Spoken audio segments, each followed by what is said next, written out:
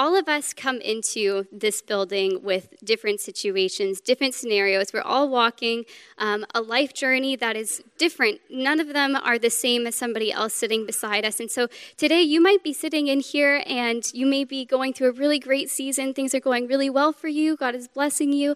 And I'm so happy for that. But there's also other people in here who may be going through a really, really tough time. I don't necessarily know what that is, but I just want to give you permission today to be able to open yourself up, to listen to what God has to speak to you this morning. God has something new for all of us, and he hopefully is going to use me today if I don't butcher this. So, all right. So today my sermon is called What God Did Not Give Us. And that's on the screen right there. And it's based out of 2 Timothy verse 1:7. Thank you, Jackie, for reading that scripture verse for me this morning. And before I get into it, I just want to ask you for a little bit of your participation with me. I would just want to ask you, do any of you guys, raise your hand if you have an irrational fear? Yes? An irrational fear. I thank you for raising your hand. So one of the things that I think are really fun to do is when I meet someone new is to get to know them through asking fun questions. So at junior high and senior high, we have this thing called the hot seat. And this is where I have the chance to grill any student that I choose with pretty weird questions. And a frequent question that I like to ask is, what is one of your irrational fears? And we've gotten some pretty funny answers, some common, so like spiders.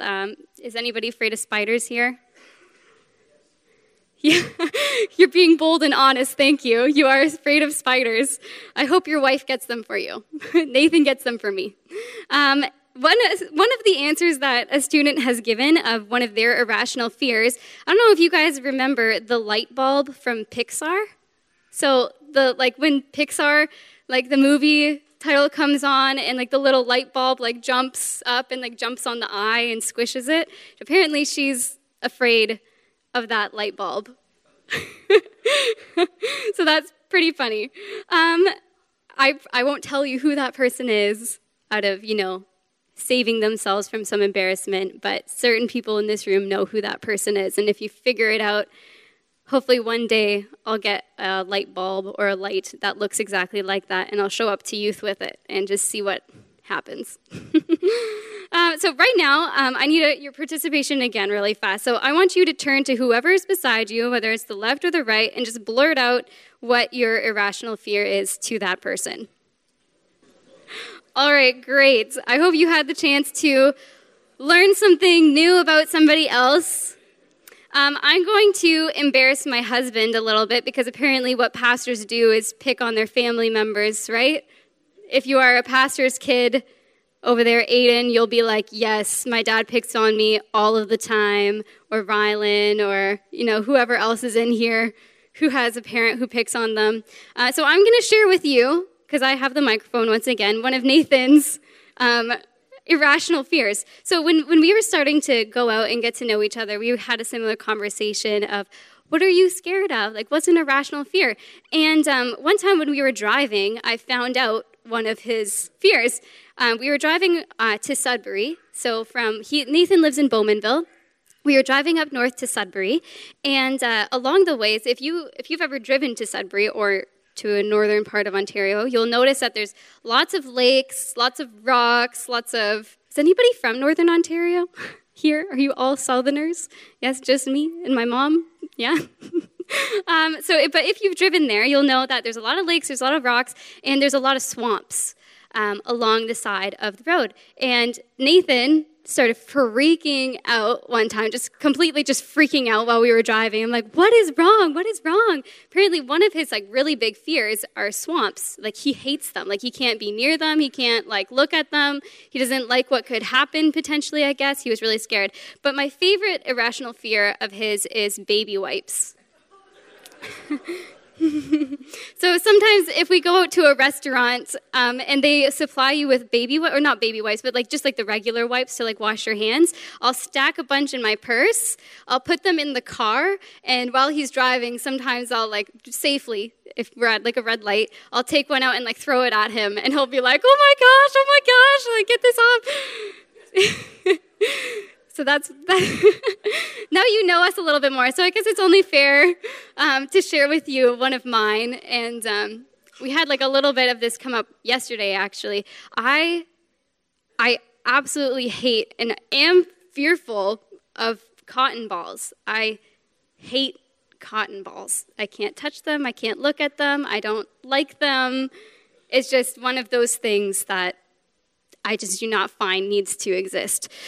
All right, so lastly, before I move right on into the sermon, I hope you guys are having fun because church can be fun, right? Yeah? Yes, church can be fun. So last thing, please raise your hand if you have a fear of public speaking. Ooh, I saw hands go up like really fast. 2 hands. So all of those people who just raised their hands, you have to have extra grace on me this morning. So, because if you were standing up here, it's pretty hard to do. Again, a small, quick story. So last time that I was preaching, if you guys were here, because it is a nerve-wracking thing, we were driving early in the morning to get here to the church. Supposed to be here at 8:30, and wanted to get my stuff all sorted out. And as we were driving, I'm telling Nathan was the one who was driving, and I was telling him, like, Nate, like, you need to go faster. You need to go faster. Like, I feel like I'm going to be late. I feel like we're not going to be here on time. You're really slow. Even this morning, I have this thing where if we're stopped at a red light and it turns green, I'm like right on it. I'm like, Nate, it's green. Go. Like, why are you? It takes even like a half a second long.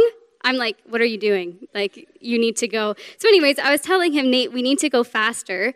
And so he listened to me because he was getting annoyed. So he went faster. And I was like, no, you need to go faster. And clearly I'm functioning out of an irrational headspace because I'm a little bit scared of what is going to happen in the morning of speaking. And so I tell him to go faster. He goes faster. And we end up getting pulled over for speeding. So I have not told Pastor Shannon that yet, and he's not here today. So that will be our secret together as a congregation. Today we did not get pulled over. I did tell him to go at a green light when I thought he was going too slow, but I'm working on that. All right, so today I'm going to be preaching a sermon called What God Did Not Give Us, and if you haven't already guessed it, I'm talking about fear. However, we're going to find out that this fear in this context isn't necessarily an irrational fear or a fear of things like natural disasters or losing a loved one. This fear is a thing that hinders what God has given us. So his power, his love, and sound mind or self-control or discipline. This fear grips us with doubts, insecurities. It wages a war with our thoughts and our feelings. This kind of fear is not of God, but of the enemy, the devil. Fear is one of the greatest weapons that Satan can use against us as it attacks our minds. He tells us that we're no good, we're not worthy, we're unloved, and we're useless. It tells us to be timid in the face of others who teach against the gospel, and it convinces us to fear persecution. These thoughts affect us all. It picks on everyone. No one is spared. I'm sure even in this room, we can all agree that we've faced times like that where we've just been scared or timid, forced to kind of feel like a coward. So how can we fight against such fear? So I'll give you just like the answer right off the bat. We don't even have to get into the rest of the sermon. It's by believing the truth of the second part of the verse. So God, through his Holy Spirit, has given us power, love, and self-control and a sound mind, not in our own strength, but in his. So first, I'm going to jump into some context because it's always good to know a little bit about the book that we're reading, about who wrote it, and what's going on in the situation. So 2 Timothy is written by the Apostle Paul, and what's cool about this letter is that it's directed towards an individual. So it's also for the whole church, but it's directed towards an individual, Timothy, whereas other letters were more broad-sensed, like the church of Galatians or the church of Corinthians. This one's to Timothy.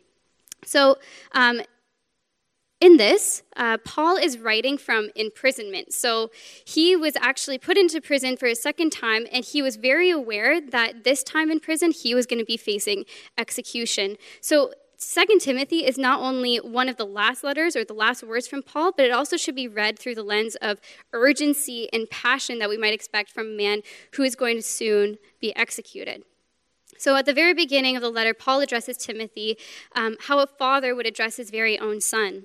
And while Paul is offering instruction on church matters to a young pastor, he's also very pastoral in the sense that his personal concern and care for Timothy, and is also it's intertwined with his concern and care for the gospel of Christ, something that he was presently and going to die for.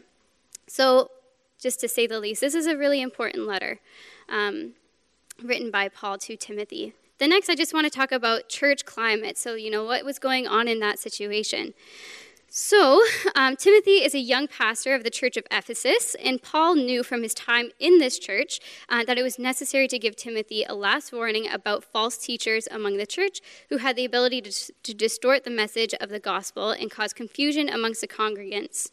So Timothy would have already seen this because he's the pastor of this church, so he knows what's going on in this situation. But Paul is saying, this is really, really, really important. So I'm going to write to you specifically about this. I know that you're aware of it, but this is a big, big problem.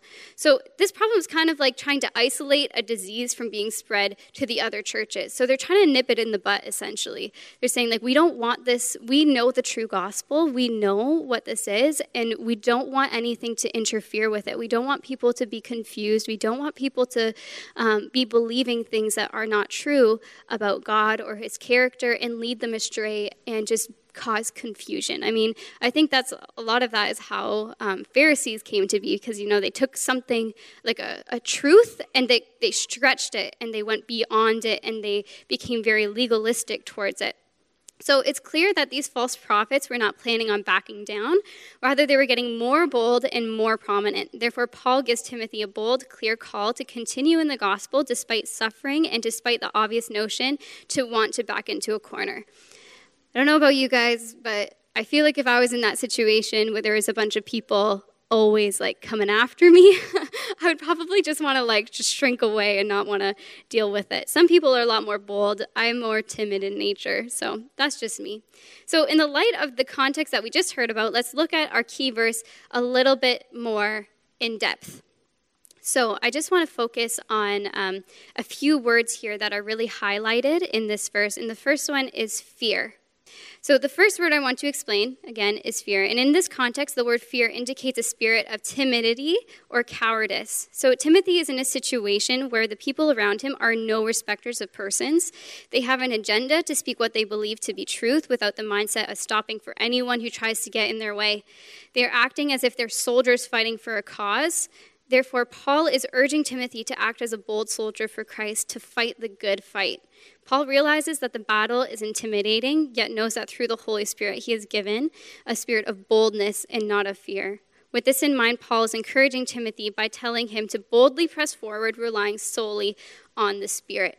So this type of fear, again, the word, when you go back into the Greek, it's saying it's of a timid nature. This fear is making him timid. It's making him, it doesn't say necessarily that Timothy is timid. He's just encouraging him to not be.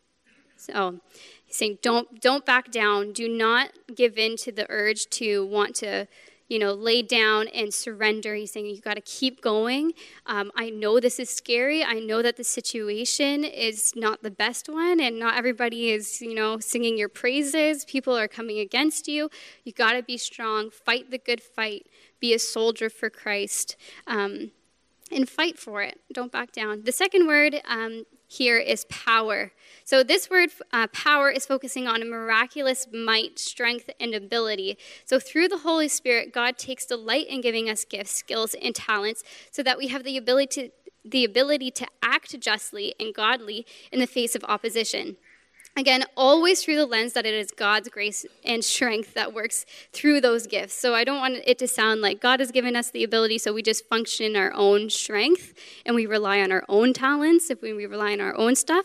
It's always through God's strength, right? But he gives us these abilities and we don't have to be scared to use them. Each of you guys have certain gifts that I don't. Maybe I have a gift that you don't have. And it's good that we have those. It's great. I love learning about different people and their abilities. Nate is way more wise than I am. That's a good gift. I always go to him for wisdom, and other people too. So again, always through the lens that is God's grace and strength. In the verse before our key verse, Paul recognizes that Timothy has God-given gifts and urges him not to neglect them. Paul compels Timothy to fan into flame those gifts so that God can use him effectively. So just kind of what I was talking about before. It's not a mistake that each of us have different gifts, skills, and talents. God wants to use them in powerful ways that creates an internal impact. God equips us all differently, but the constant thing amongst us is that we are all able and capable through his strength. And that's something that we all need to realize. Sometimes we lose sight of that. Sometimes we neglect the gifts that God has given us, and we don't tell anybody about them, or we don't try to practice them. We don't seek for ways to use them, and that's a mistake, because a way that God empowers us to reach people is through those gifts. So I'm thinking a while ago on my internship in Vaughan, I preached a sermon about Dorcas in the Bible. And one of the reasons why is because her name, I just loved her name. But she made clothes for the poor, and she clothed them. That was her gift. And I think it would have been a real shame if she didn't use that gift to glorify God. And she embraced it, and she wasn't fearful of using it. She wasn't afraid of failing, which most of us are. I mean, I definitely am. In most situations, fear of failure gets in my way all the time, but she didn't let that get in her way. She utilized the gifts and the capabilities that God gave her, and she put it into action. Also, another thing about this, so when I was writing this sermon, I had all these books like open up on my desk in my office, and Pastor Mark popped his head in, and he was really, really helpful. He helped me do word studies, gave me like different pieces of paper, and was talking to me about it, and I really appreciated it. And one of the things that he was talking about when it came to this word power and ability was the story of Moses, and how Moses was leading the Israelites out of slavery in Egypt, and they came to a point where it seemed like all hope was lost. They were trapped between the Egyptian army and the Red Sea, and no possible way out. However, Moses realized that God gave him the ability and the power to part the Red Sea. And a lot of us find ourselves in this crossroad where we feel like our back is up against the wall on one side, and then when we look forward, we see another wall there, and we feel like, how am I going to get through this? You know? We're like, we get scared, we start to panic, we're like, I can't do this, and all of a sudden, you realize, you come back to this verse, and God gave you a spirit of power. You have the ability. You can do it through God again. So I want to encourage you that the Spirit of God gives us power. Secondly, the next word I want to focus on is love. So God gives us a spirit of love, which is extremely a good thing, because I think we could all agree that love can be very hard to cultivate on our own. So if it were left to us, we would all be grouchy and annoyed at anyone who made our lives even the slightly bit less convenient. So such as your barista at your favorite Starbucks putting only one cream in instead of two and not mixing it properly. How annoying would that be? So as some of you may know, there are actually 3 different meanings or 3 different words for love in the Bible. And in this particular verse, it's talking about agape love. So agape love is about God's perfect and unconditional love for us. It is pure, it is selfless, and it is new every single day. And I believe that since we are all made in God's image, he has placed agape love inside of us, each of us.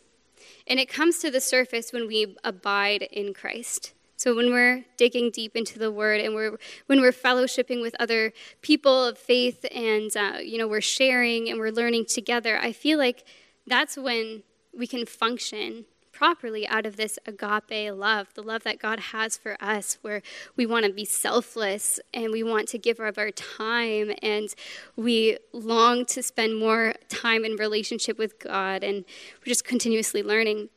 So this love also, it casts out all fear. And this is a reference to 1 John 4:18. So when we live in the spirit of love, It casts out all fear. There's no room for fear anymore. So therefore, in this verse, I believe that Paul is telling Timothy that when we rest in the love of God, there is no room for timidity or cowardice. Nothing will do more to inspire courage and to make a person feel fearless of danger or ready to endure persecution than love. So I want you guys to think of someone that you love really dearly right now. Maybe it's a spouse, maybe it's a child, maybe it's a best friend, somebody that you've known for a really long time who has walked with you through thick and thin. That love is so strong that I would say that you would lay down your life for that person. You would die for that person. And I think of myself, if I were ever in a situation where I had to lay down my life for Nathan, I would do it, in a blink of an eye. I would like to think that it would be very easy. I'm sure it would be very, very, very difficult. But if something ever happened, I love him so much that I would lay down my life for him. And I truly believe that once we get a hold of how much God loves us, naturally, out of this same love, we desire to sacrifice for him. Even if that means standing up to something really intimidating, whether that's people or a situation. The Spirit of God gives us love. So moving along, the next word that I want to focus on is self-control. And as some translations put it, it also says of a sound mind, which is also not necessarily our most natural disposition, if I'm being honest. If I didn't have to get ready every day and be lazy, I would probably do that until I got really tired of it, obviously, then I probably would kick into action. But if I had the choice, all of us would probably, if we're honest, we wouldn't be as disciplined as we are because it wouldn't really be our nature to do so. But self-control helps us give us the ability to slow the thoughts running through our minds and see our situations rationally. So I like the translation that says sound mind because usually fear sends us into panic mode. It stirs up a fight or flight response within our bodies that causes us to act impulsively and irrationally to the point that our reaction to the circumstance is way, way out of proportion from what's actually happening. So the state referred to here is that the mind needs to be well balanced and under the right influences. This takes a large amount of self-control and prudence, and Timothy could have easily jumped into panic mode. He could have easily seen the false teachers and become entangled in his own insecurities as a young pastor and called it quits before the battle even began. But instead, Paul is really, really encouraging him to slow his mind and see the situation as it really is and acknowledge that God is in control.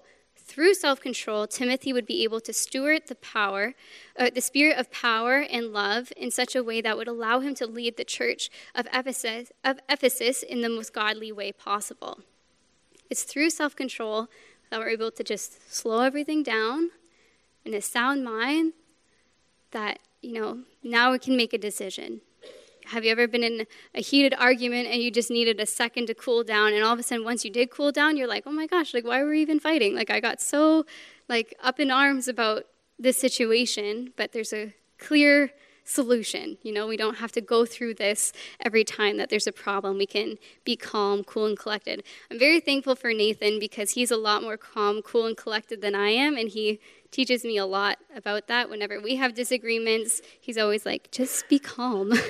Just be calm. And I'm like, I don't know how.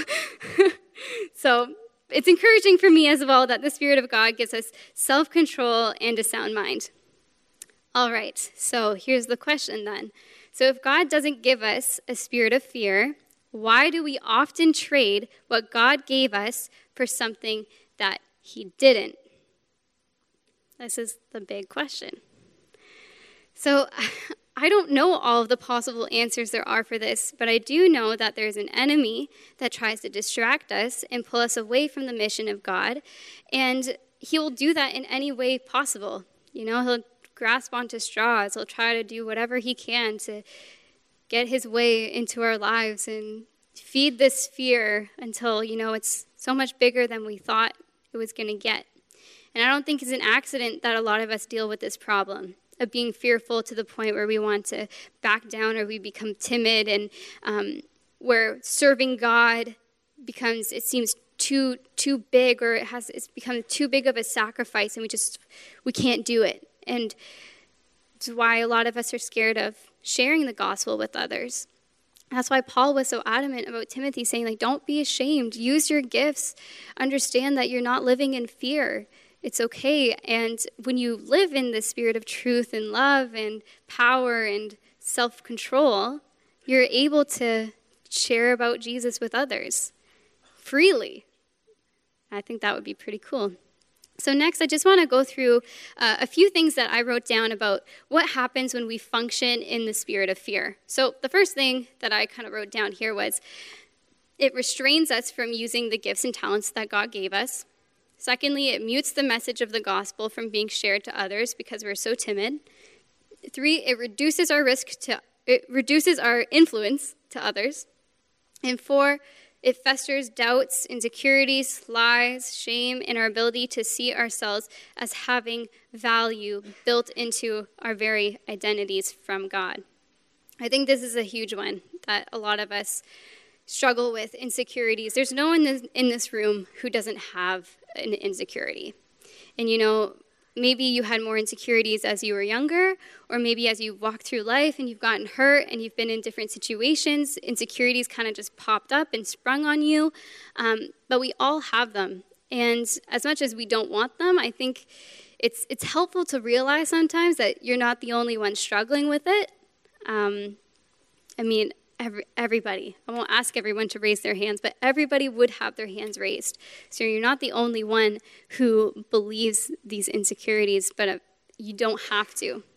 There's another way to live. And fifthly, it creates bondage. So essentially, fear becomes a thing calling all of the shots, and we're timidly just listening to it and doing whatever it says because we see no alternative. When you're in bondage, you don't see a way out. Even though the door might be open, wide open, there's not even anything around you stopping you. When you're functioning in fear and in bondage, you see that as a reality. And I'm sure we've all been there. You see that as your reality. There's no way out. No, I can't do this. The door's wide open. You just got to believe that. Believe the truth that God has for you. It is open. So I just wanted to contrast this and share with you what happens when we function in the spirit of power, love, and self-control. So it empowers us to use the gifts and talents that God gave us. So instead of being scared to use them and not wanting to use them and not, acknowledging that you have them or saying that somebody else has the same gift and they're better at it, you don't have that excuse anymore. All of a sudden, that doesn't matter. You just want to use what God has given you to bless other people, and in turn, it blesses you as well. Secondly, it liberates the message of the gospel. So instead of being so scared, you're actually really happy to go tell other people about it. I've met people who aren't scared of sharing the gospel. And sometimes I'm man, I wish I was more like that. Sometimes I have courage to go. Sometimes I feel like it's impossible. But it's encouraging to me that when I function in the spirit of love and power and self-control, it's actually exhilarating. It's a good thing. I'm empowered, and it liberates me to share the gospel with others. It also increases our influence with other people. So when you meet new people, you're it shows. It shows through your actions, through your words. It becomes a lot easier. It also dispels the doubts and insecurities and the lies and the shame, and it confirms our immense value. So now instead of doubting ourselves all the time, am I worth it? Does God care about me? Am I able to take this on? Am I able to fight this fight of faith and endure it and run with perseverance? Yes, you can. I'll tell you, yes, you can. You're valuable, and God loves you, and God has a plan for you and a purpose for you, and there's so much more when you just surrender yourself. You stop living in the bondage of fear. Stop accepting it as what you were just, this is what I've been dealt. Life has been hard. You don't have to live like that. It also creates a space for freedom to thrive. It's commonly said that there's freedom wherever the Spirit of the Lord is. And we say it because it's true.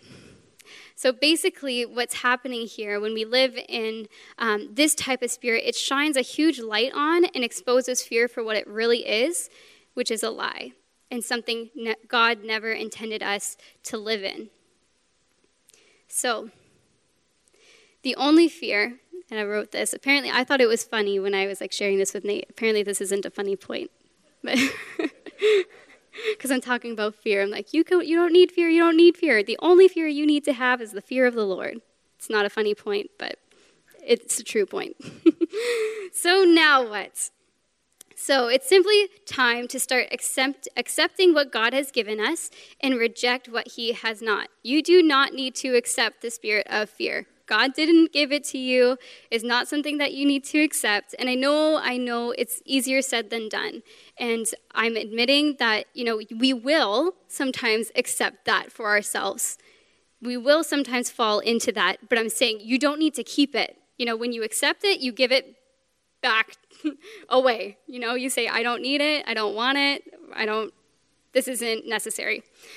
So I know it's simpler to say it than to do it, but I have faith. But this is why we have community. This is why we have a church family. So things are always scarier when we think we have to do it alone. So I'm just going to tell you that you don't. All the time in camp, we talk about when you have to go to the bathroom, you use the buddy system, or you're walking down the hallway, you have a buddy with you. This is still true in adulthood. And, you can have more than a buddy. You can have a whole group. This is the buddy system. In effect, right now, all of us sitting in this room, this is the buddy system. We have each other's back. When somebody falls into fear, the other person speaks truth over them and tells them the truth. And you pull that person out and you walk with them and you do it together. This is a journey together, and we're going to fall, but that's why we have one another. And I don't know if you know this or not, but when we live in power and love and discipline, we actually become a person who holds a lantern for those who come behind us to do the same thing. So this is extremely important because the generation growing up right now, they have it tough. And I know that it can be said that every generation has it tough, but right now I'm just focusing on the people, the youth that I have the youth that are in this church, the junior highs that are in this church, and the young adults that are in this church. They have it tough. And I just want to be real about the climate in which our young people are growing up in today. And in many ways, our young people the young people of faith that we have in this very congregation are up against things that seem like huge, intimidating giants. So everything on social media has them crippled with comparison, telling them that they'll only be good enough if they look or act like the coolest influencer on Instagram or the YouTuber that has the most watches or the views. People are literally crippled with comparison. And I know it's not only the young people, but we all compare ourselves to others, but this is a huge thing. Social media has made it so easy to make you feel bad about yourself in 0.2 seconds. It can be used as a good tool. I still have social media, but even myself, I've had to put boundaries around it, or I've had to check myself when I start to scroll and I start seeing these things and I start going, well, I don't look like that. Well, I don't sound like that. I can't go on those vacations. That's just not who I am. And all of a sudden I'm in the comparison trap, and I'm sure I'm not the only one. Or that morality is based on individual basis, and that's okay to have faith, but only if you keep it to yourself, because speaking about it to others is a direct violation and an attack on someone else. So pretty much we're told, just you totally believe in Jesus, totally, but don't tell me about it. I'm free to make my own decisions, and I don't think we should ever force something on somebody, ever. But at the same time, God told us to share the message, and I think that also involves actions, but it also involves speaking, both of those things. But it's hard. It's really, really, really hard and intimidating. If someone told me, go up to this random person or whoever and share with them about the gospel, that would be hard. First, I would probably try to build a relationship first and then talk to them about it, but it's still very, very, very hard. So, and not to mention, this is a big thing. And I'm glad that our church we're kind of real about issues. Like Pastor Jen, she runs the 4-1 against human trafficking. So we're not blind to issues going on in the world, but this is a ginormous one. There's a huge, huge epidemic of people being wiped out and taken hostage by porn. A lot of young people, a lot of old people.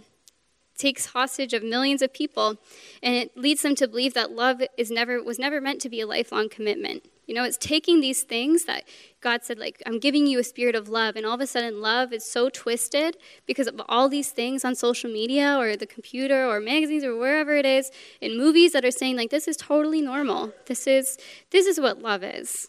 And it changes the way that we view things, and it brings us back into fear. Leads you all the way back into fear. And so all I'm saying is our young people need to see people of faith holding lanterns for them that displays power, love, discipline played out in our very own cultural context. And so by you personally going out into those dark places before them, it allows them to follow until they can take up their own lantern and lead others as well, just like Paul did for Timothy. Paul was a lantern holder for Timothy, saying, yep, this is really intimidating. This is really, really, really hard. So I'm going to show you that it's possible. I'm going to walk with this lantern, holding it. I'm going to walk into this really dark room, and you're going to be able to follow me. And soon enough, you're going to be able to take up your own lantern, and all of these people are going to follow you as well through God's grace. So with that being said, I'm very, very, very proud, as I'm sure all of you guys are, of the young people that we have in this church. And I really do believe that even right now, they do hold the lanterns for people. But what would help us even more is if they continue to see more people do the same, who are older than them, who have more experience, who have more wisdom. It really dispels the fear. When you see somebody else doing it, you're like, wow, okay, I can do this too. It's not impossible. And I see that it is a struggle. I don't, negate the fact that it is a struggle, but we can do it together. So in conclusion, before I bring this just to a close, I'll just invite the worship team to come up and the prayer team to make their way to the front. There's a reason why I chose to use water as the images behind all the PowerPoint slides that I have. And this is because I think we can all know, if you've ever been to an ocean, you've seen movies about the ocean water can be extremely calm, extremely still, very peaceful, therapeutic. You go there to relax and unwind, but all of a sudden, in a blink of an eye, all the water can become a giant storm. And there's waves, and there's an undertow, and there's a current. And sometimes, I remember when I was little, going to the ocean one time and for a beach day on vacation with my family, and there was a lot of waves in the water, and I thought I was okay, and then all of a sudden there's like a huge wave that comes up, and like I'm intimidated. Like, I'm a small person. I was an even smaller person then. It's scary when a huge wave comes and you have no option but to kind of just go through it. I kind of, when it crashed over me, I kind of like tumbled in the water, and I felt like I was underwater probably way longer than it actually was. But it's scary and it's intimidating. And sometimes we go through seasons like that where people are coming against us, and we feel like we're living in this fear where we're timid, and we feel like a coward because we can't push forward quite as much as we really want to. And we're living in this tension of this fear. But what I've learned, especially through reading this and as well as just through my journey of faith, is that, that wasn't meant for us. It's okay. Sometimes we were going to be intimidated, and it's going to be hard. But we have power, we have love, and we have self-control. We have a sound mind ready at our disposal for God to just hand it to us. It's like a big hand just reaching into the waves and saying, like, I got this, I got you, I've always been here, I'm always there. You don't have to fear, you don't have to worry. And that brings me huge peace. In the Gospels, when it's saying, like, when all the disciples were on the boat and the water kept on getting really, really, really crazy, and just a word, God was able to silence it. Still. In my office, I have a verse that I painted on my wall because it helps me bring me back to reality when things are tough. So be still and know that I am God, from Psalm 46. And that's so true. I hope you guys accept that as truth for you. So just like Timothy, All of us need to be reminded that fear and timidity and cowardice were never meant for us. Instead, we have access to the permanent indwelling of the Holy Spirit, who has gifted us and empowered us with love, power, self-control, and a sound mind, despite how difficult or dangerous things become. So as the worship team just continues to play and the people who are praying come up, I would just like to invite anybody who feels like they need prayer, maybe something really spoke to you during this sermon, kind of like hit you, saying like, wow, I am really facing fear. I'm going through this, and it may be different. In this context, he was talking about, persevere for the faith. Like, you can share the gospel with others. You don't have to back down. You can use your gifts, but also fear shows itself in so many different ways. And I don't want to limit this just to this type. If you're afraid, if you're going through something and you're just fearful, this verse is for you too. You don't have to be. You don't have to live in the tension of fear, feeling like you're living in bondage, like fear is calling all of the shots, and you have no other way than just to kind of go along with it, tumble along in the waves, and feel like you can't come up for air. That's not for you. So I'm going to head down, and if you feel like you really need prayer, please come up. And if you're struggling with something else even, not even related to this sermon, but you just need prayer, please feel free to come and be ministered to. So I'm going to head down as the worship team comes, and then at a later time, we'll dismiss everyone.